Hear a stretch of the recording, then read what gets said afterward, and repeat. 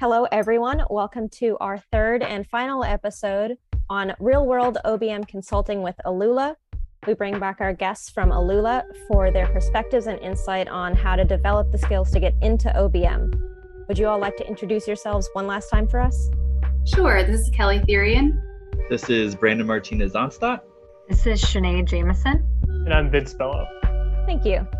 So first, I would like to start with what experiences prepared you to work in consulting, I guess particularly at Alula? I, in thinking about this question, went back pretty far to even just how I first learned about organizational behavior management. So I might start there and then we can kind of go, see how that sort of evolved. But so just to go back to even how I got sort of introduced. So in undergrad at Florida State University, I was in psychology and sort of undetermined of what exactly I wanted to do, and did a careers in psychology class. And at Florida State, John Bailey came in and talked about performance management. And there was a whole performance management track at Florida State University, which is a 4-course sequence. But you get to do all sorts of really neat things. Like you learn bits and pieces of how to run a performance management project, and you go out into the local Tallahassee community and make connections with different managers and different businesses, and then really implement a project. And then at the end of that 4-course sequence, at the end towards your senior year, you then present at a conference, either a poster or an actual presentation during this local conference. But it was just such a cool opportunity to learn and see very quickly what we can do and that application within an organization.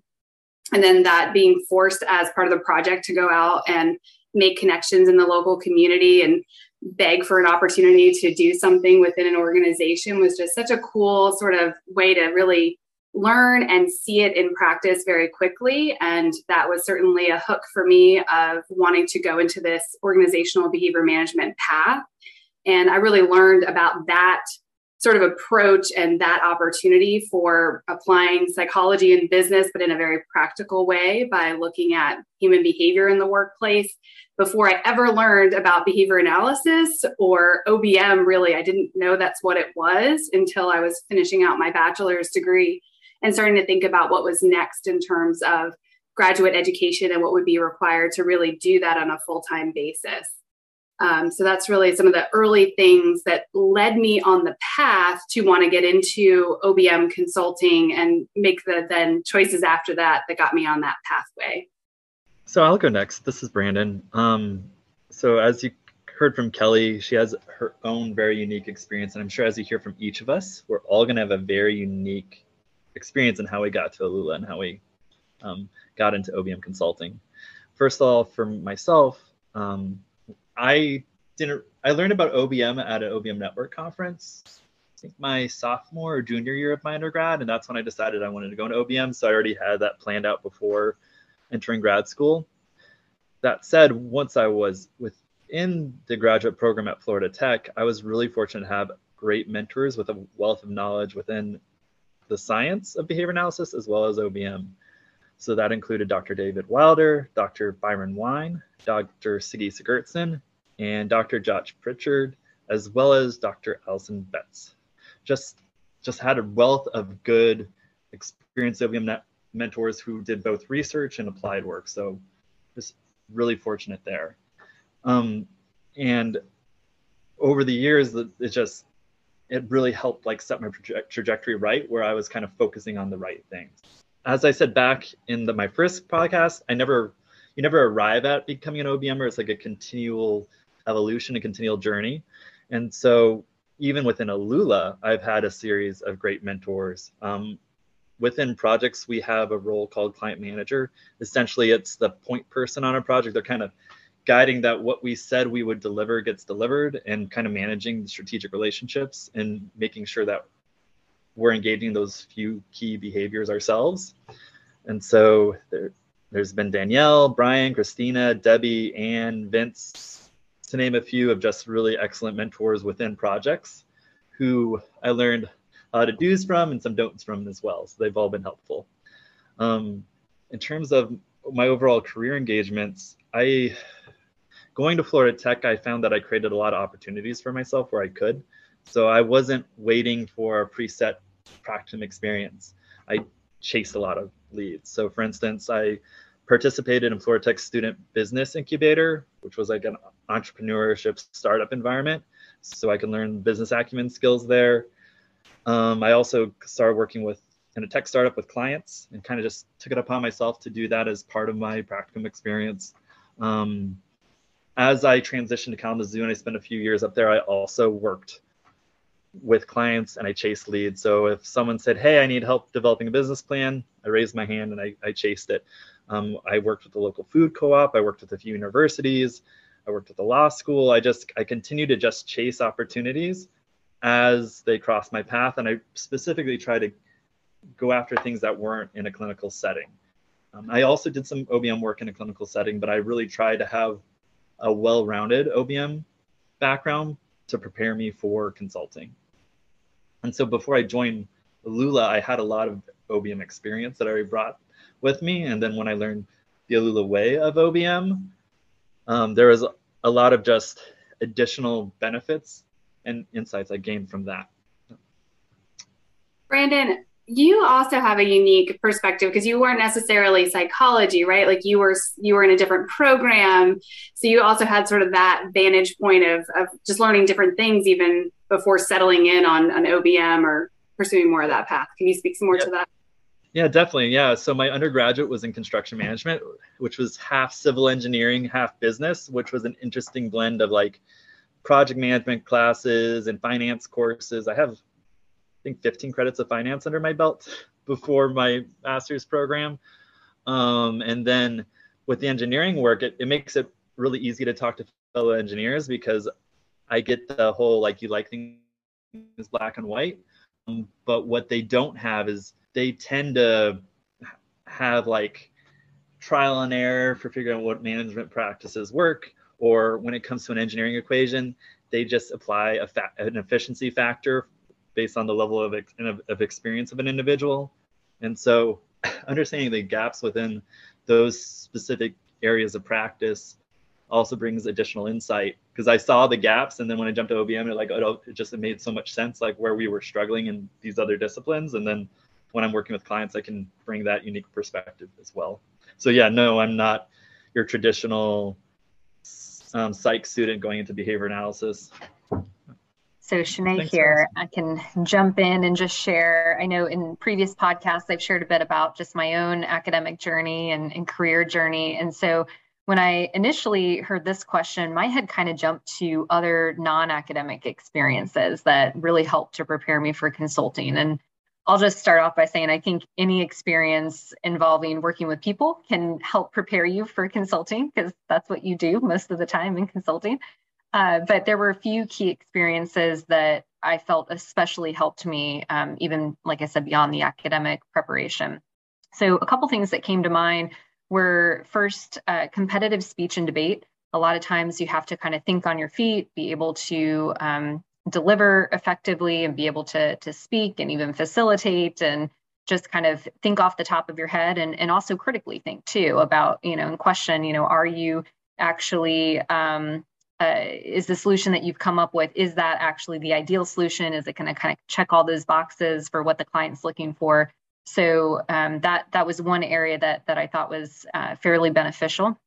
And then I would say involvement in collegiate student organizations. So even things like student government, getting plugged into ABA and OBM groups early on to be able to just kind of connect with others and gain different experiences through those groups that really help kind of give you some of the additional skills that will help you be successful in consulting.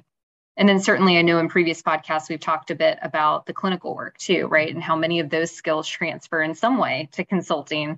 And so a few that kind of came to mind when I was thinking about this question that I felt helped prepare me for the nuances and complexities of consulting were, even things like really trying to understand the true problem we're trying to solve, and then working with teams and even an interdisciplinary team and key stakeholders, including the clients themselves, to really ensure that there's alignment with the treatment approach, that it's going to be effective, that it's going to actually make a socially significant difference. And then being able to just assess that progress against those critical outcomes. And so certainly, even when you get into the day-to-day with clinical work in particular, being able to kind of balance those client commitments, getting at that time management piece that I think Ben shared in one of our previous episodes, and then doing things like caregiver training, all of those kind of help shape some of the skills that I think blend well when you transition into consulting. And then from an academic perspective, definitely from what Brandon and Kelly shared, I wholeheartedly found those similar types of experiences beneficial. And even just being able to connect with Florida Tech faculty in particular when I was in my grad program and learn from their experiences and be able to study under them. For me, it was Dr. Josh Pritchard, Dr. David Wilder, Dr. Allison Betts, and Dr. Ed Blakely, to name a few, that were just instrumental in helping me understand beyond the clinical application what the OBM world looked like and beyond. So I don't know if I have anything new to add, probably just to piggyback on some of the other things that were discussed. I think all Kelly, Brandon, Shanae, and I are all going to kind of talking about like those extracurricular activities, right? Almost those out of the classroom opportunities that make some of these theories or skill sets or concepts a little bit more real. And I know for me, without a doubt, one of the biggest experiences that prepared me for consulting that I don't think I knew was preparing me for consulting was trying to create like presentations or even like a PowerPoint that kind of clearly explains something. And I can provide an example because that's really vague. But when I was in undergrad, I worked in a research lab with rats and pigeons, and it was great. But every week we had a lab meeting where we were assigned a research article, and every week someone was the leader, and they prepared a PowerPoint where it discussed the articles, and then it opened up for it broke out into an open discussion. And I think like the first time I had to do this, I was like a sophomore or something. And I didn't understand a word that was said in any of these research articles. A lot of them were really old and this really dense, like experimental analysis of behavior research. But like over time, I kind of had to learn that you need to make things that are really, really complex a little bit more simple to understand. And the people who built the best presentations were those who took something really complex. They were able to explain it in really simple words. And that was something where I was really bad at it. But over time, just because I had amazing people around me, I got better at it. And how is that related to consulting? I think that's one of the biggest areas of value that we kind of can provide to clients, right? Is making some of these things that may be complex or difficult to understand, making them a bit more clear, and then using their talents and expertises then to kind of move things along. So in a nutshell, like kind of putting yourself in a situation where you're not an expert yet, but like learning how to take complex things and make them as simple as you can was an experience I got from just doing some research stuff with a great lab at West Virginia. And then I would say I got similar opportunities at Florida Tech too. Really great answers. Yeah, that was all really interesting. You all had an emphasis on education, but it sounds like you all, in addition to education, you found and you took opportunities where they were, whenever you saw them, and you used them to shape your own behaviors to shape your own behaviors, I guess, in a variety of ways. And I also liked the emphasis on the people that you interacted with and the people that you learned from. I've learned so much by interacting with all of you people. So I felt like that's just a great way to learn something. In addition to your education, did you get any additional trainings or certifications or anything like that? Well, certainly the formal education, that undergraduate track, and then with my master's, and I did stop there in terms of formal education, but there was a ton of on-the-job learning. So I did have the opportunity during my master's program to do an internship with Aubrey Daniels International, and it was just another like we just talked about, all the people interactions of just working with some of the consultants that they had there, but it also provided the opportunity to work with some of their clients on a very specific, discrete project opportunity over a summer. But it was just really a cool opportunity. So lots of that being paired with people, observing others in action, asking a lot of questions along the way, just kind of learning on the go.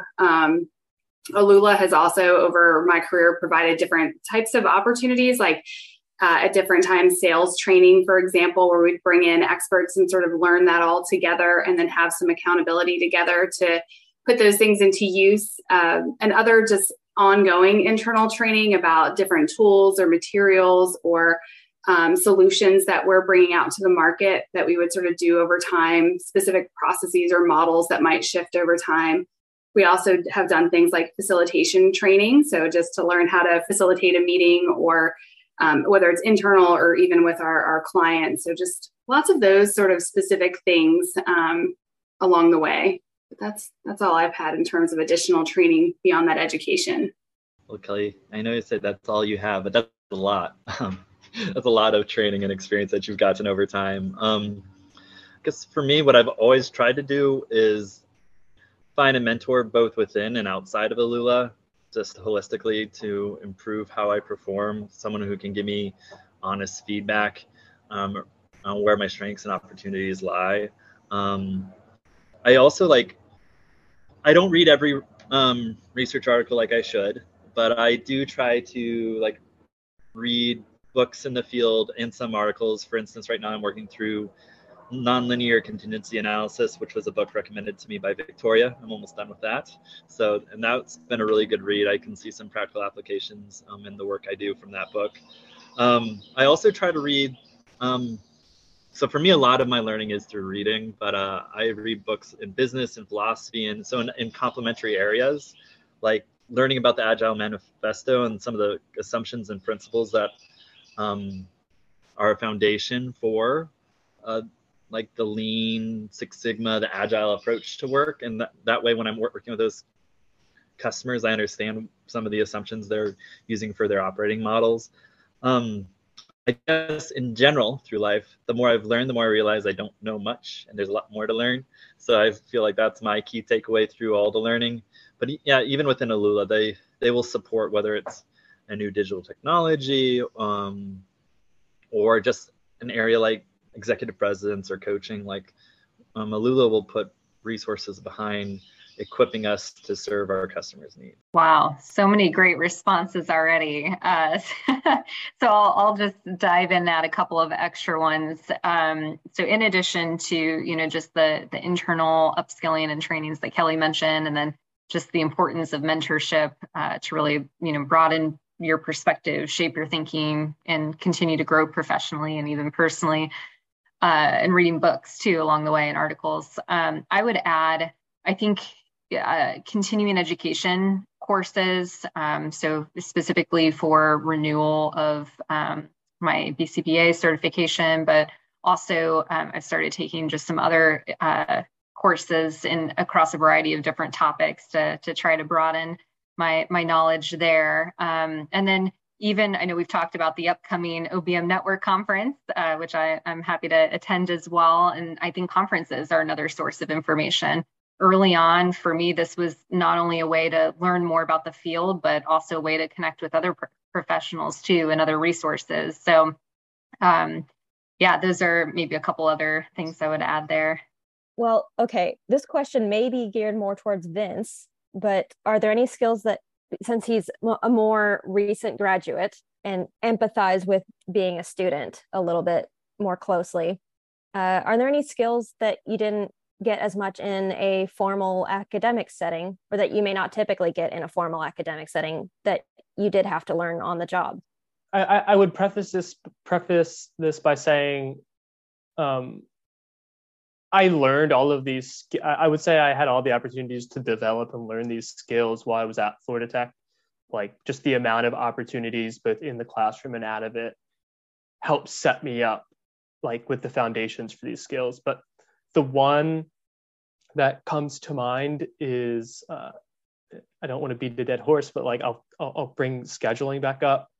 it is like you're not going to take a class on scheduling, or like it might not be a unit, but it's one of those things where I know when I started the job, it became all of a sudden, oh, I have to reach out to people or can reach out to people to put time on their schedules.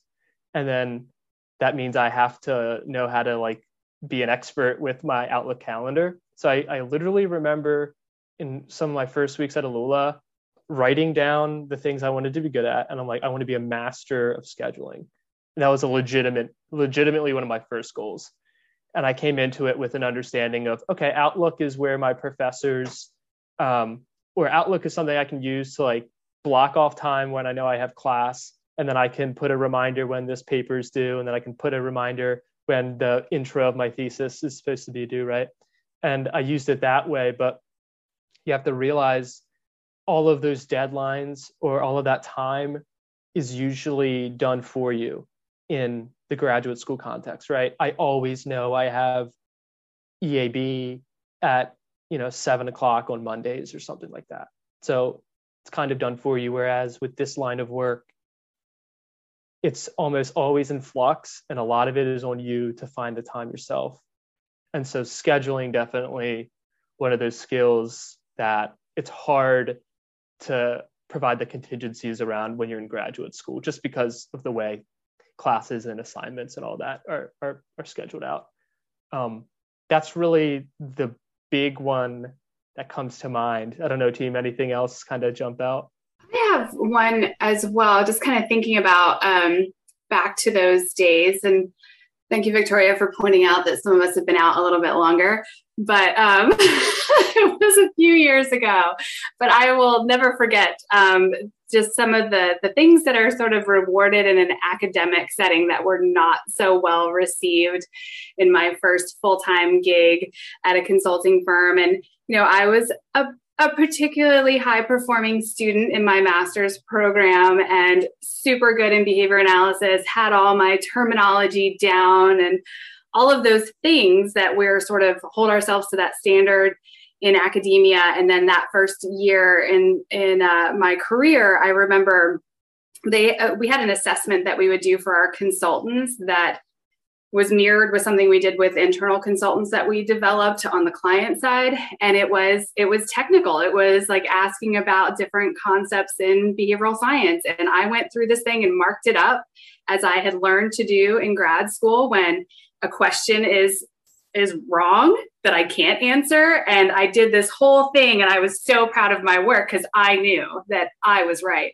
And I handed it over to my boss at the time. And he just looked at it and said, "You've got to be kidding. Like, this is not going to work here." And it was just it was a hard reality of like, okay, that thing, that terminology, that strictness about the science, while it was heavily necessary in the grad program and in that audience, in this now consulting audience, it was not so well received. So just having to unlearn some of those things, and how do we, instead of being that expert and using all that technical jargon, how do we now translate that into layman terms, and how do we get that message across to clients and organizations and just others that we're working with who've been doing consulting, and they understand the concepts and principles, but may not use it technically accurately, and are probably not going to appreciate you editing as they go. So that was one really big one that I think just on the job learning, but being that flexible. So in grad school, I wish I would have had more time of doing some of that, doing the translations or thinking about how we might describe that. Whenever I talk to students, I talk to them about, talk about your dissertation, talk about your thesis in the technical terms, but then also how would you relay that to your mom or your grandma? Like, what did we do and why? So certainly something I would encourage people to work on as well. Well, I'm somewhere in between Kelly and Vince in terms of years in the field now. So, one of the things that I had to learn post grad school was working from home. Like, that wasn't a thing. And if you could hear birds or anything in the background in my audio today, it's because I'm working outside from home, which probably wasn't the best choice, like life's choice I made, considering that I was doing this recording today. But there's construction in the home, so it would have been louder. So I don't know. So point being, working from home was not something that we learned in grad school. Yes, we worked remotely, but we also were able to instantly form peer groups and study groups and stuff. And that kind of leads to self-management. As a consultant, specifically with Alula, there's a lot of time I'm on my own, where I'm working from home. I have 80 some clients I'm coaching, and I need to schedule them. So it's managing my schedule. To Vince's point, it's managing my own personal expectations, managing the environment, just preparing and showing up well to the clients. They also work from home sometimes too. So there's some grace there when birds start chirping in the background or an annoying lawnmower goes off. But it's just one of those realities that comes with consulting. Some other skills that I wish I would have learned more about. So in grad school, like, we learn about shaping and pairing, but we don't really, at least for me in my personal experience, there wasn't a lot of time spent on influencing skills. And what does that look like with adults in a workplace? So for instance, what is the common language used with the client, and how can you use their own language to help shape future behavior for them? So using terms and concepts that resonate for them and building those relations. For instance, my first semester of grad school, every time someone said reinforcement, I was thinking I-beams and columns and foundations, because I took a course on structural analysis. So reinforcers are something we use in buildings and in structures to keep them standing. So I had to learn, I guess, a second relation with the same concept. So now that I think reinforcer, I think two things at once. I think the behavioral definition, I also think the engineering definition. And then kind of to Kelly's point around the academic rigor, a lot of times the client just wants to know things are getting done and they're getting done right, safely, and ethically. So a lot of my learning at the client site was just learning to rely on accomplishments and measurements of accomplishments. And like, data is great, but being really strategic when we choose to measure and what we measure and how we measure, it just became more of like a value exercise in terms of ROI.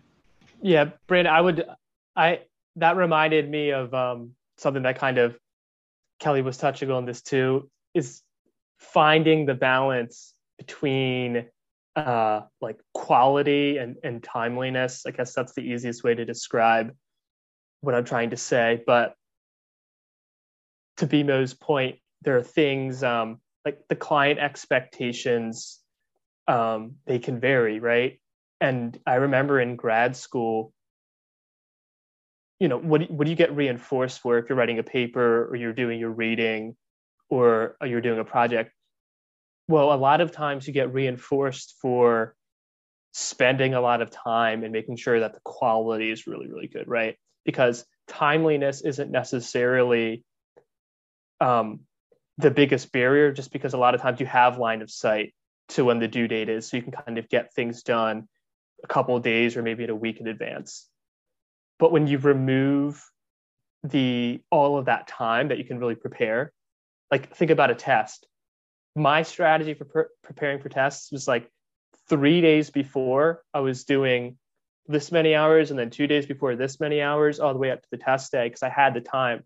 So I was just like, if I get really prepared, I'll be ready for this test.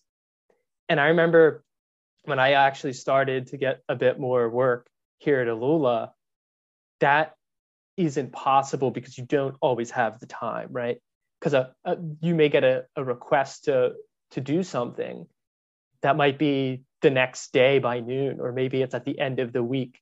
And so all of a sudden, my whole strategy for success of like taking all of the time that I can to make sure the quality is really good, now all of a sudden you need to balance that with the time that you have, and knowing that, could you have crafted like a more perfect deliverable? Maybe, but you need to balance that with like other work and how much time you have to do it. So that was a huge skill that I'm still learning how to do.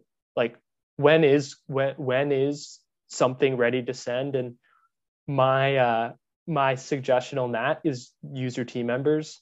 Like one of my earliest experiences working with Brandon was just, I don't have a perfect idea of what's client ready. Like what's the quality standard needed here? Well, ask Brandon, because he has experience doing this type of stuff. So that's kind of how I curtailed that experience, was relying on other people who know the expectations. And yeah, that's a hard thing to learn, though. It's one of the things you can't really read about it. You just kind of have to experience it, or at least that's the way it was for me.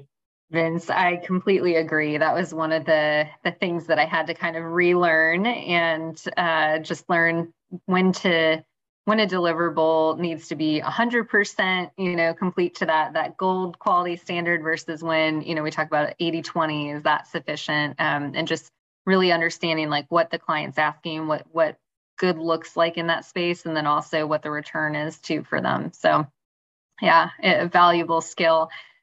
I was thinking, even there's so many skills that go into a consulting skill set, right? And support it. And so even asking the right questions at the right time is its own skill in and of itself. And I was thinking about how, depending on the academic program that you're in, if you're working in a lab, if you're teaching, the practicum experience that you have, some of these things, some of the experiences that we've shared today, you may already have had a bit of exposure to, even things like we talked a little bit earlier about self-management and building those relationships and teaming. And I think we've touched on leadership as well. And I've heard some elements of like project management too.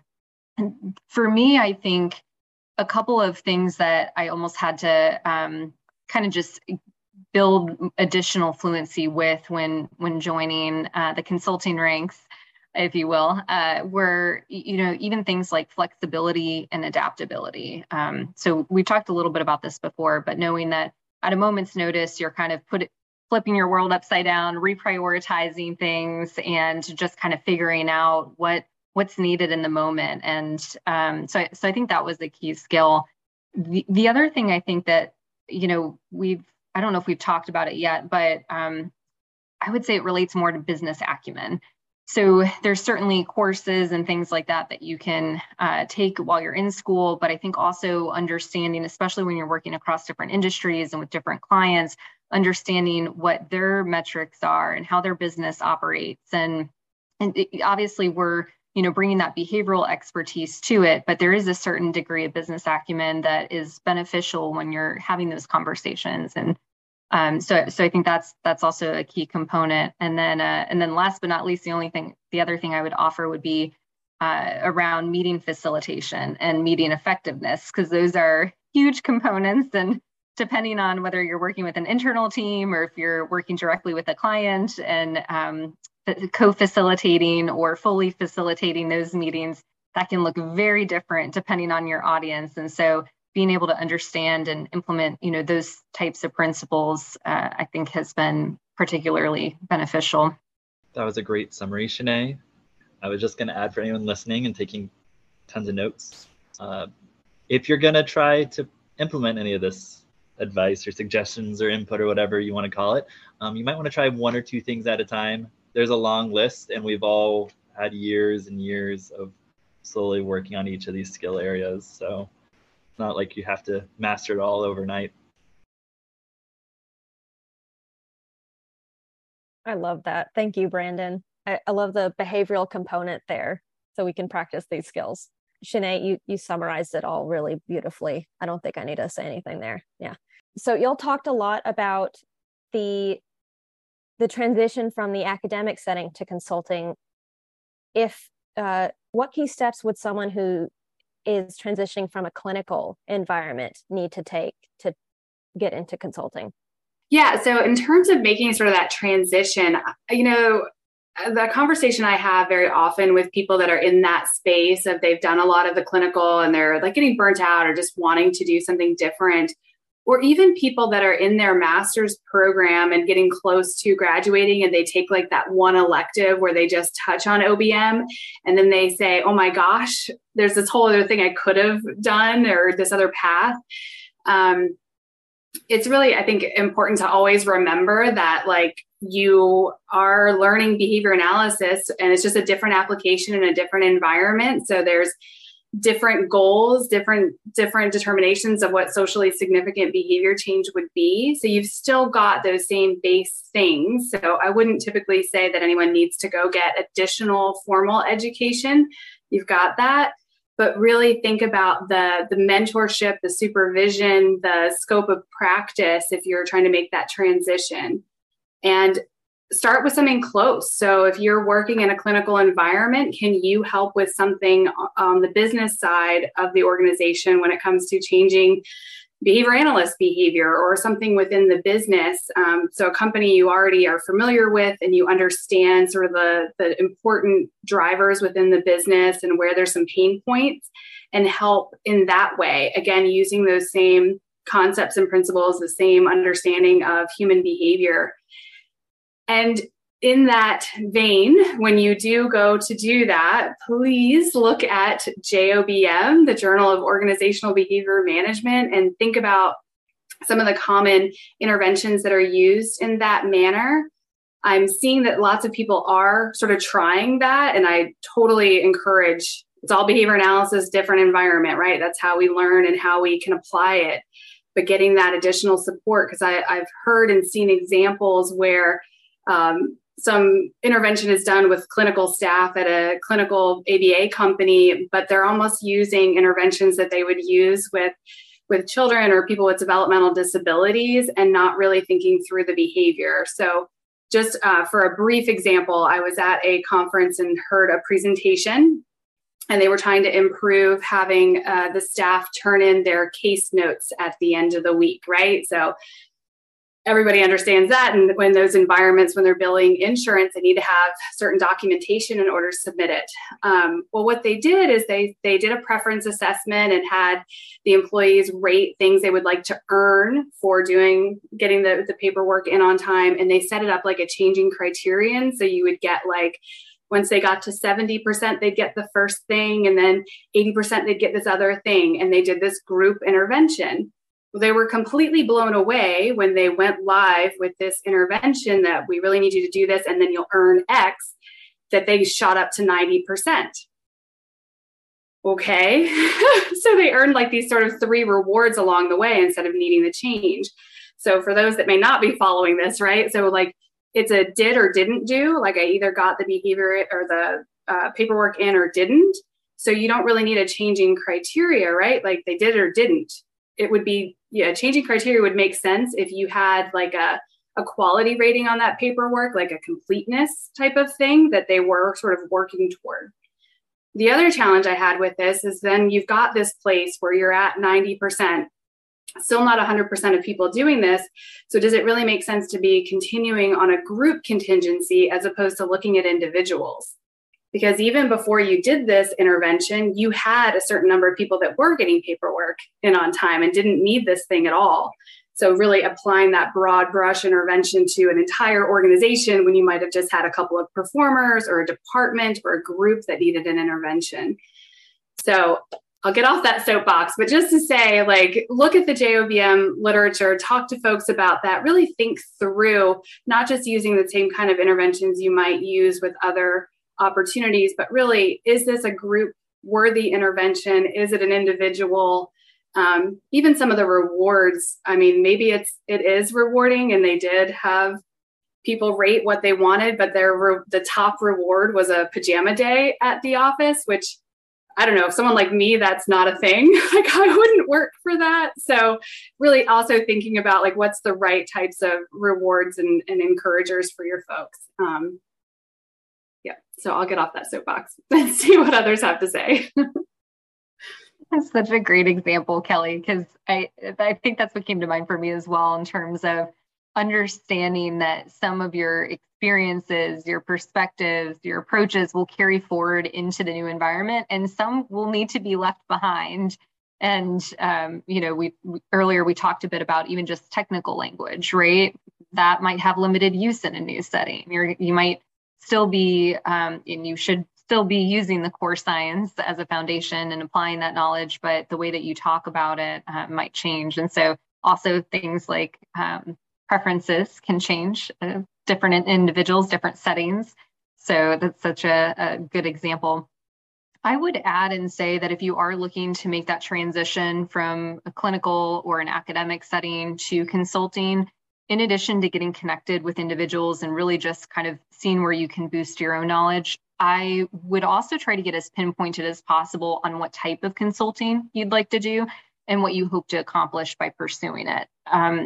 If as you're making the transition, I'd also recommend, just reflecting early and often as to how the transition is going, how the new change in environment is going. If you're accomplishing what you set out to do professionally, if you're enjoying what you do, if those types of questions, especially in the early phases, are really helpful for understanding how it's going. And then as you get further into that consulting work, then understanding, okay, this is where the growth's occurred, and then this is still where what areas I want to work on.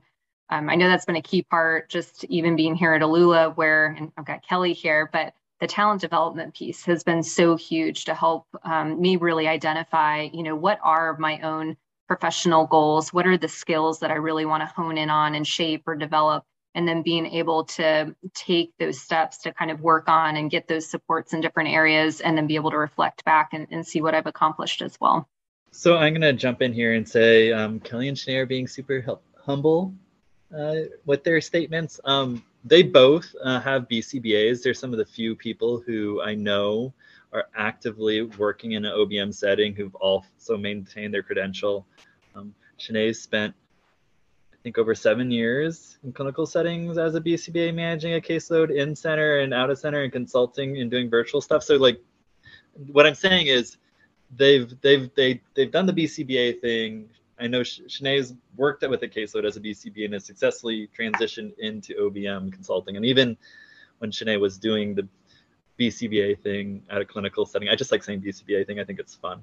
So allow me my discretions. So she was doing the BCBA thing in a clinical setting, and she was doing OBM implementation. So where Kelly provided the example of the preference assessment and the changing criterion design and a lot of extra complication to get people to submit their the forms completed in time for documentation at the end of the week, Shanae helped craft an intervention around submitting paperwork, which included daily feedback. And then she and I collaborated on it. We used a selection-based solution. So if there is something where they could just check a box, we just need to make sure they check the right box, but it reduced variability in responding. So we kind of use some of the principles we learned around checklists and stuff from the OBM coursework, the OBM research. So we restrict respondent to a few different options. So the likelihood of making a mistake goes down, and that mistake has less variable. It's less variable, so it's easier to coach and provide feedback to and to track. So we simplified a process. We saved the company around $70,000 a year annually in just time spent filling out spreadsheets or paper forms that they're then able to redeploy elsewhere. But I guess what I'm saying is she's done in the clinical setting too, but there's an example of using some of the OBM research in a clinical setting. I will echo Shanae's thoughts around, it really depends where you want to consult. Consulting is a very broad category. And to Kelly's point, Jobum's a great resource. My theme here and the main takeaway, if you take one thing away from me today, it's find a really good mentor. And so that's another part, is you need to find a good mentor who has a similar career experience as yours. So they've walked a mile in your shoes, so they made the transition, or they have enough experience doing OBM in the way you want to do OBM or in the area that you want to do OBM to help set you up for success. So they have a proven track record of experience they can speak to. So when you're interviewing a mentor to be a possible mentor, make sure that they're not just talking about the buzzwords that Alula or ADI use. ADI has the picnic to assess reinforcer strength. Alula has ETIP, both great tools, but if you're thinking from a verbal behavior perspective, we're looking at the speaker's effect on the listener. So part of it is marketing and showing that this is our unique IP, which helps us show up well to the client that this is what we're adding value. It makes it easy. It shows that there's something tangible with what we do. But on the other end, we're trying to simplify a concept to have that desired response, the desired impact on the listener.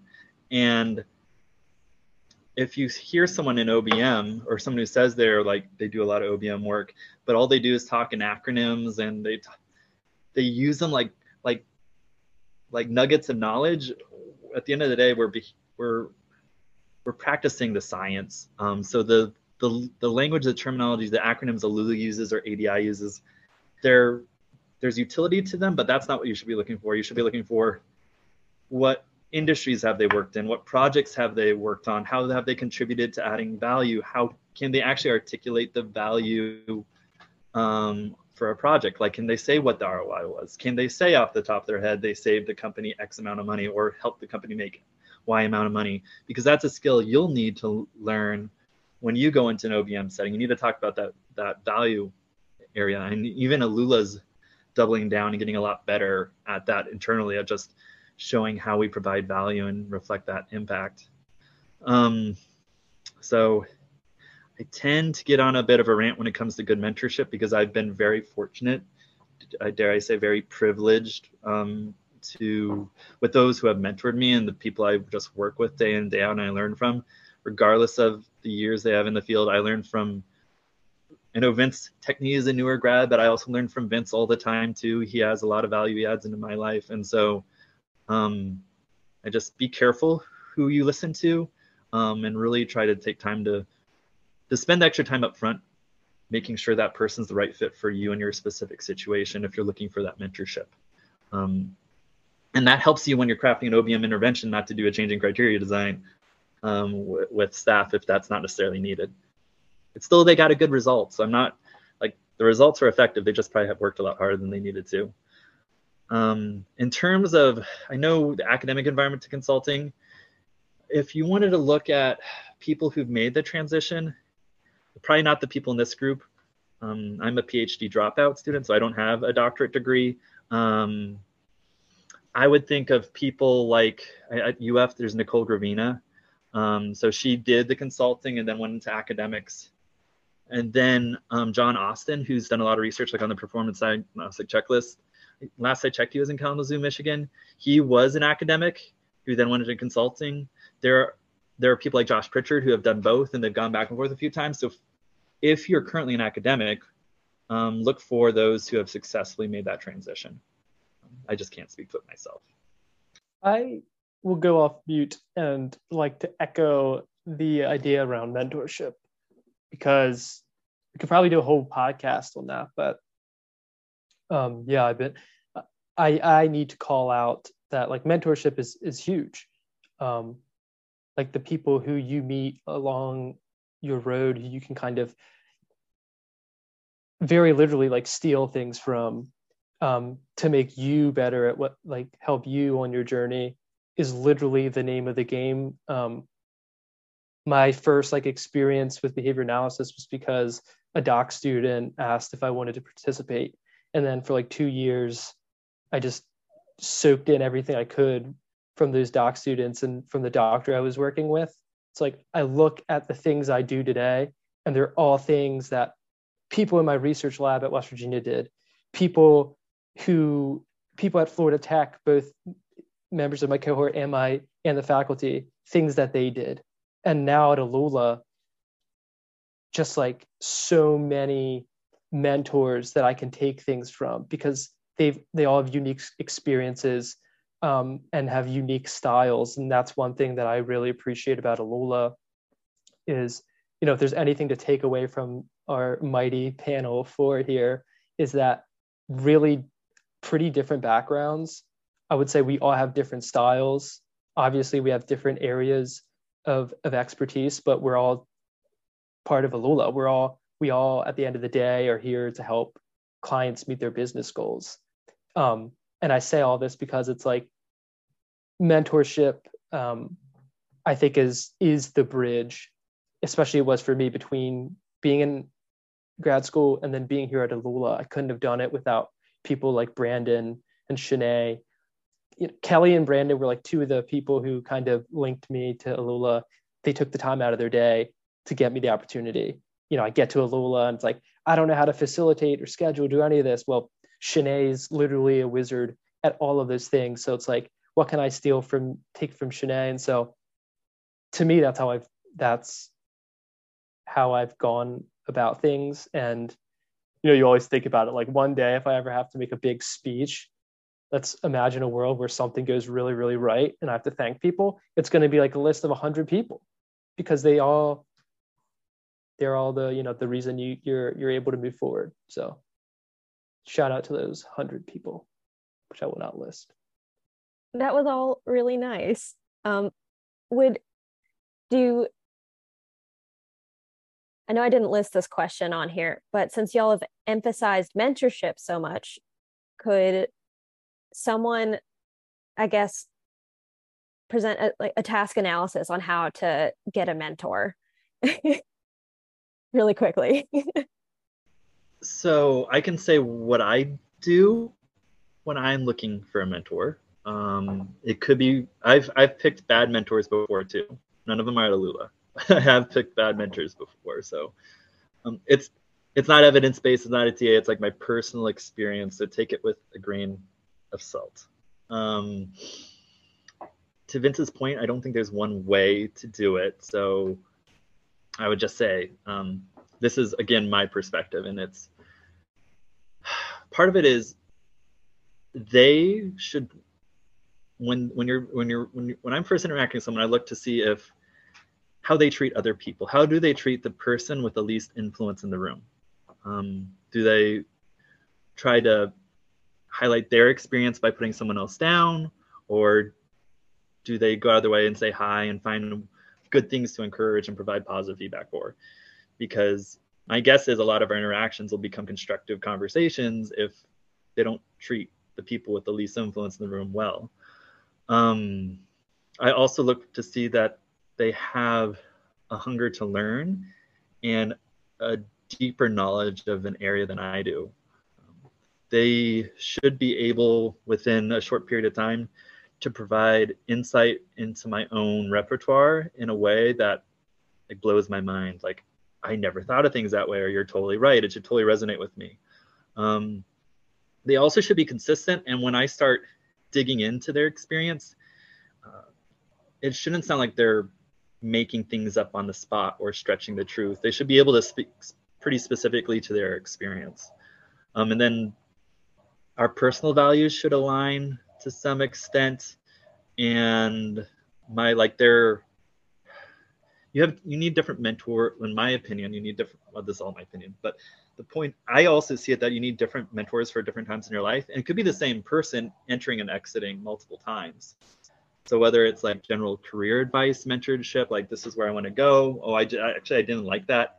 Maybe I need to pivot. Who else has pivoted and been successful? Or it could be specific advice about an industry. Like doing freelance OBM work on my own is very different than doing OBM work when I'm on a team and we're doing global enterprise level deployments. Everything we have to do has to be super simple and scale well, and we have to be able to communicate it across a variety of cultures. It can't be something that's super customized and tailored that works for like 6 people in a room. So my mentor had to help take what I had in terms of my OBM skill set and help me figure out a way to leverage and scale what I could do. So to Vince's point, there's not a task analysis that exists probably on finding mentorship. I'm guessing if you Google finding mentorship, there'll be some other pointers I totally missed. Yeah, that's my thoughts.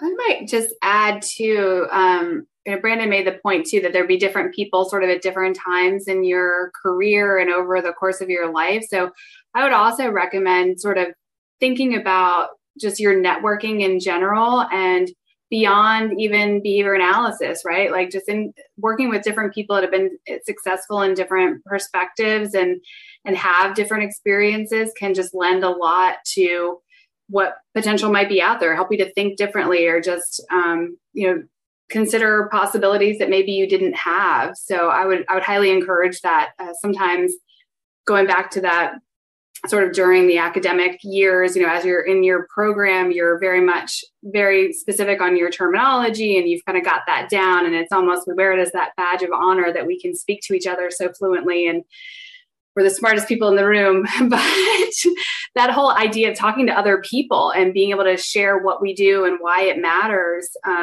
is a huge skill too. So meeting other people in other disciplines that can help see where that might work or help you make those connections. Well, I just know I can solve any problem that you can throw at me.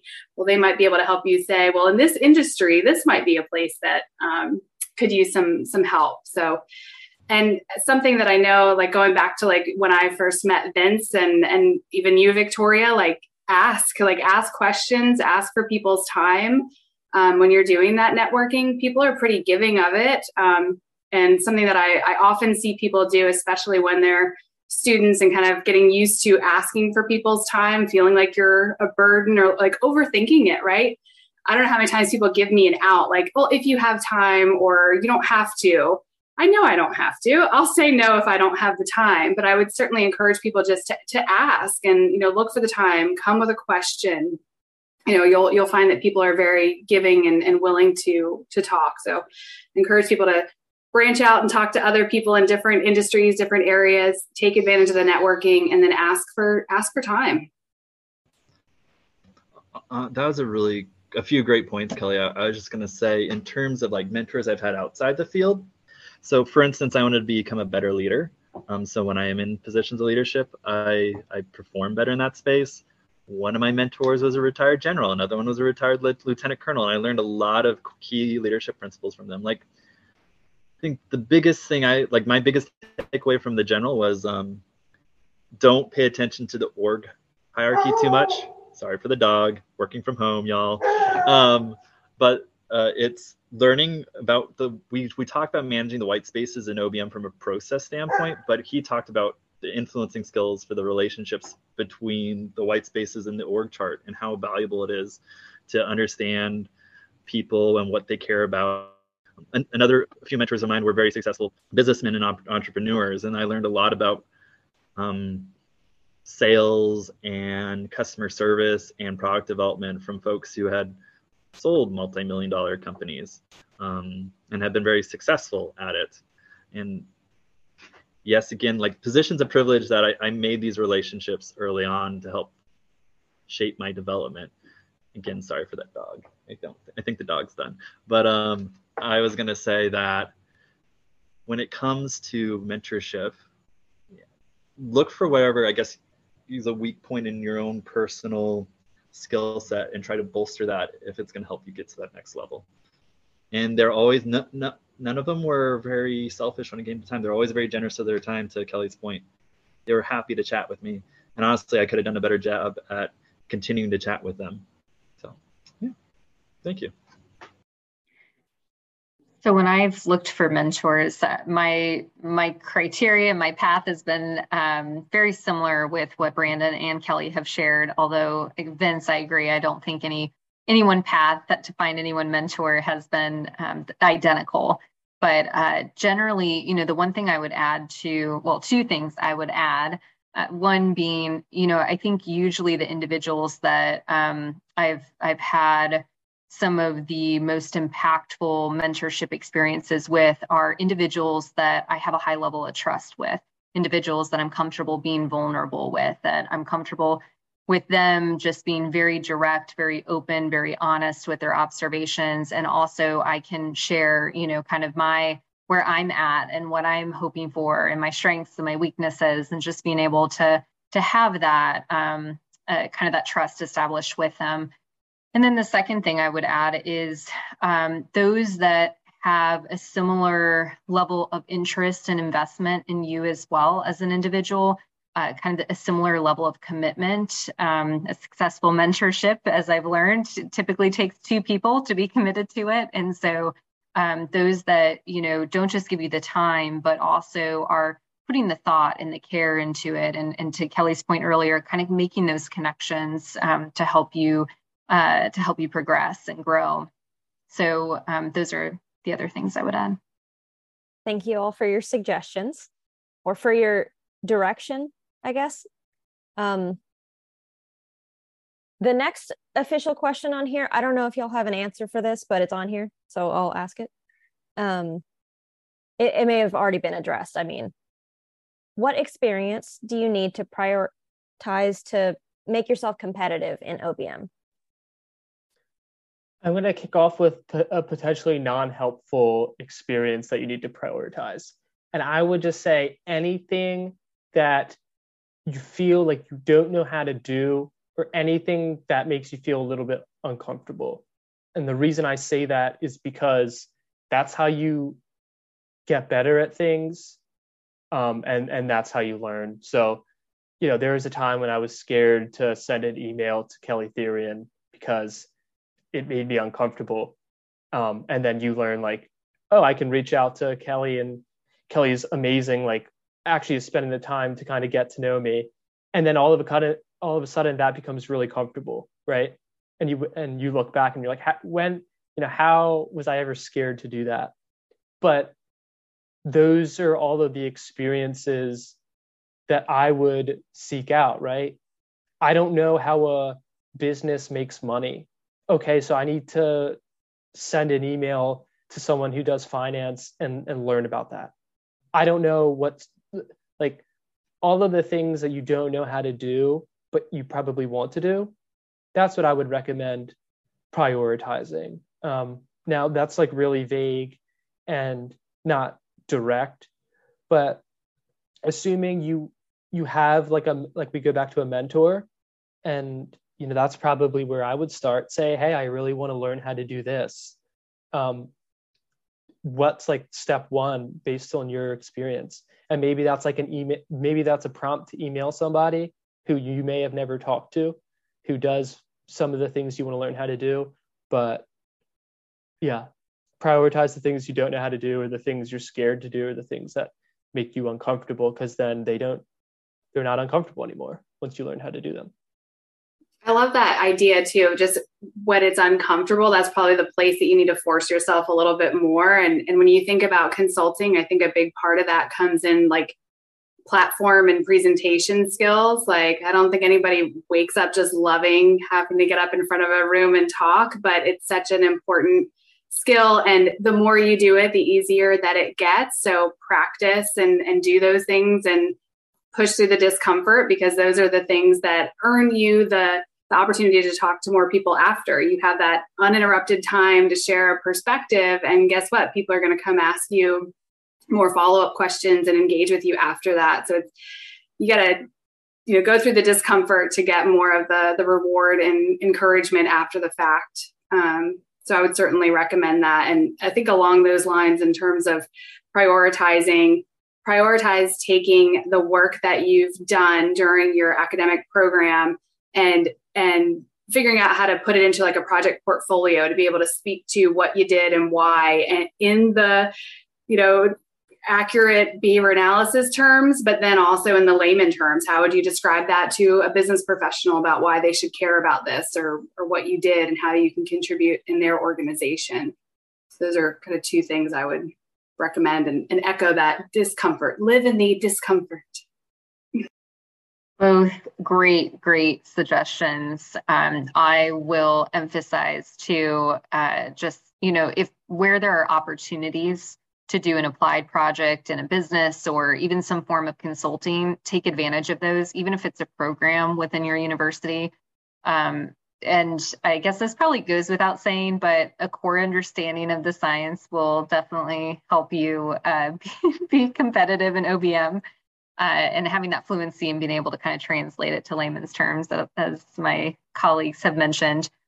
I think the third thing I would add is the relationship management piece. Just going back to that, it's not just about talking to people consistently or networking, but really being thoughtful about each relationship and intentional, forming genuine relationships that, both internally and externally, as it relates to the field, making the time to really listen intently, sharing perspectives, not being afraid to listen to conflicting perspectives and seeking those out, and really focusing on establishing trust in those relationships too.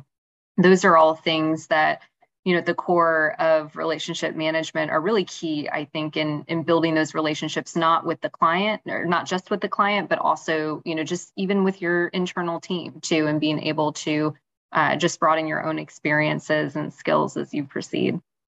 So much good wisdom. I would add, and I think whether it goes into OBM or elsewhere, just focusing on learning to be a good leader. Assume you're not a great leader and learning how to be one. So that's, Alula has our 5 leadership behaviors we lean on for that: setting clear expectations, taking time to observe, removing barriers, providing feedback, coaching. But learning to listen is huge, and just like learning to be a really good leader, whether or not you're in an influencer position or not. If you are going to consulting and you're moderately successful, you'll end up leading projects, and you'll need that leadership experience. Because unfortunately, you'll be working, well, I shouldn't say unfortunately, could be fortunate, could be unfortunate, but you'll be working with a lot of leaders. Some are great, some not so much. And learning how to navigate that is tough. And that kind of goes to Shanae's point about relationship management and to Vincent Kelly's points about uncomfortable situations. How do you respond to someone who says, this is a waste of time, I'm 2 years from retirement? You're not going to teach an old dog new tricks. Like, those are like real world, that's a real world example of a conversation I had with a leader, and learning to navigate that.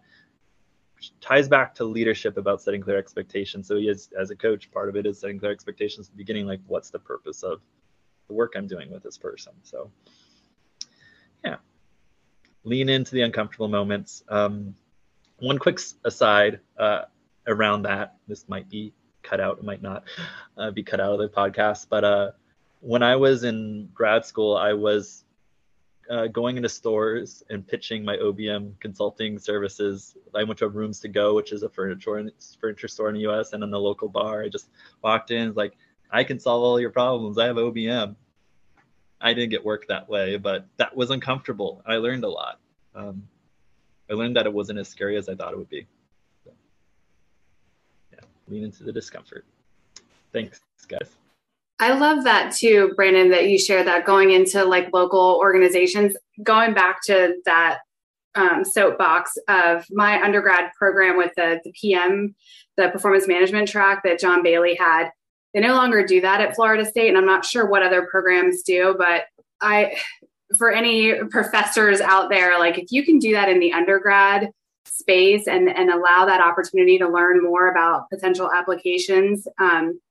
In undergrad, the expectation was to go find a manager, and the first task was to interview them about just how's life as a manager, what are your pain points, what keeps you up at night. So the first was just to meet them and show interest. And then after that, it was to go back and say, okay, well, here was your pain point. This is something that I could help you with as this student. It's a free project. So the only cost to you is the time and energy spent talking with me and putting some intervention into place. But it was the most uncomfortable thing to go through as this student, going in and begging for free work. Like, I can do something great, I swear, I think, and I hope.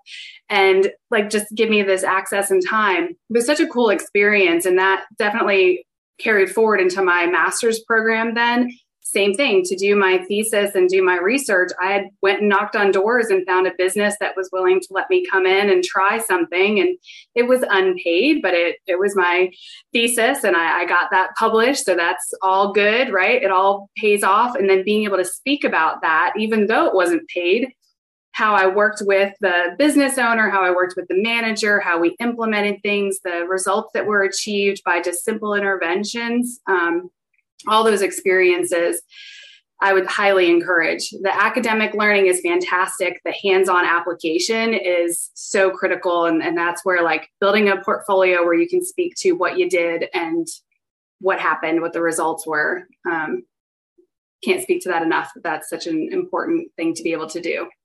Thank you all again for the advice and for your perspectives too.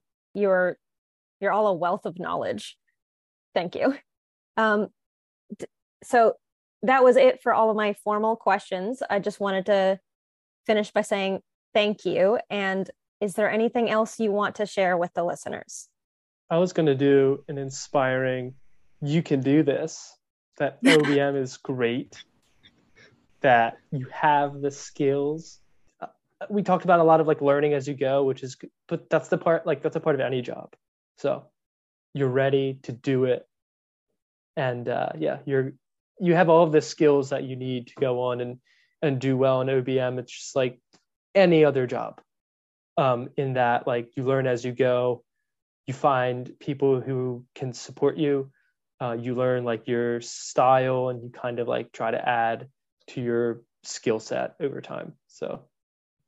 Well, for those that are coming to the OBM Network conference meeting, so that will be in September in Florida. So we'll have a number of our ALULA colleagues in attendance. So you may have seen that Christina Riley is one of the managing directors at ALULA, and she will be an invited presenter talking about a global rollout and transformation for an organization. So she'll walk through that. And then myself, Shanae Jameson, Brandon Martinez-Onslaught, and a couple of other colleagues are also going to be in attendance. So please do feel free to come up and say hello, do that uncomfortable introduction, and ask some follow-up questions and all of that good stuff. And look forward to hearing people's reactions and what else we can share that would be helpful for folks. But thank you again, Victoria and ABA Technologies, for giving us the time to share our thoughts and give us the spotlight for a moment. I'm sure you could just hear we've had some varied experiences, but just really proud of the work that we do with ALULA and the opportunities that we've had, and always happy to share whatever we can, best practices for others, or just recommendations to help others to be successful on a similar path and getting into organizational behavior management. I wanted to say thank you all as well for being a part of this and for taking the time out of your days to disseminate what you do and just to spend time educating people. I absolutely would like to second Kelly's recommendation. Please check out OBM Network. And FABA, also a great conference.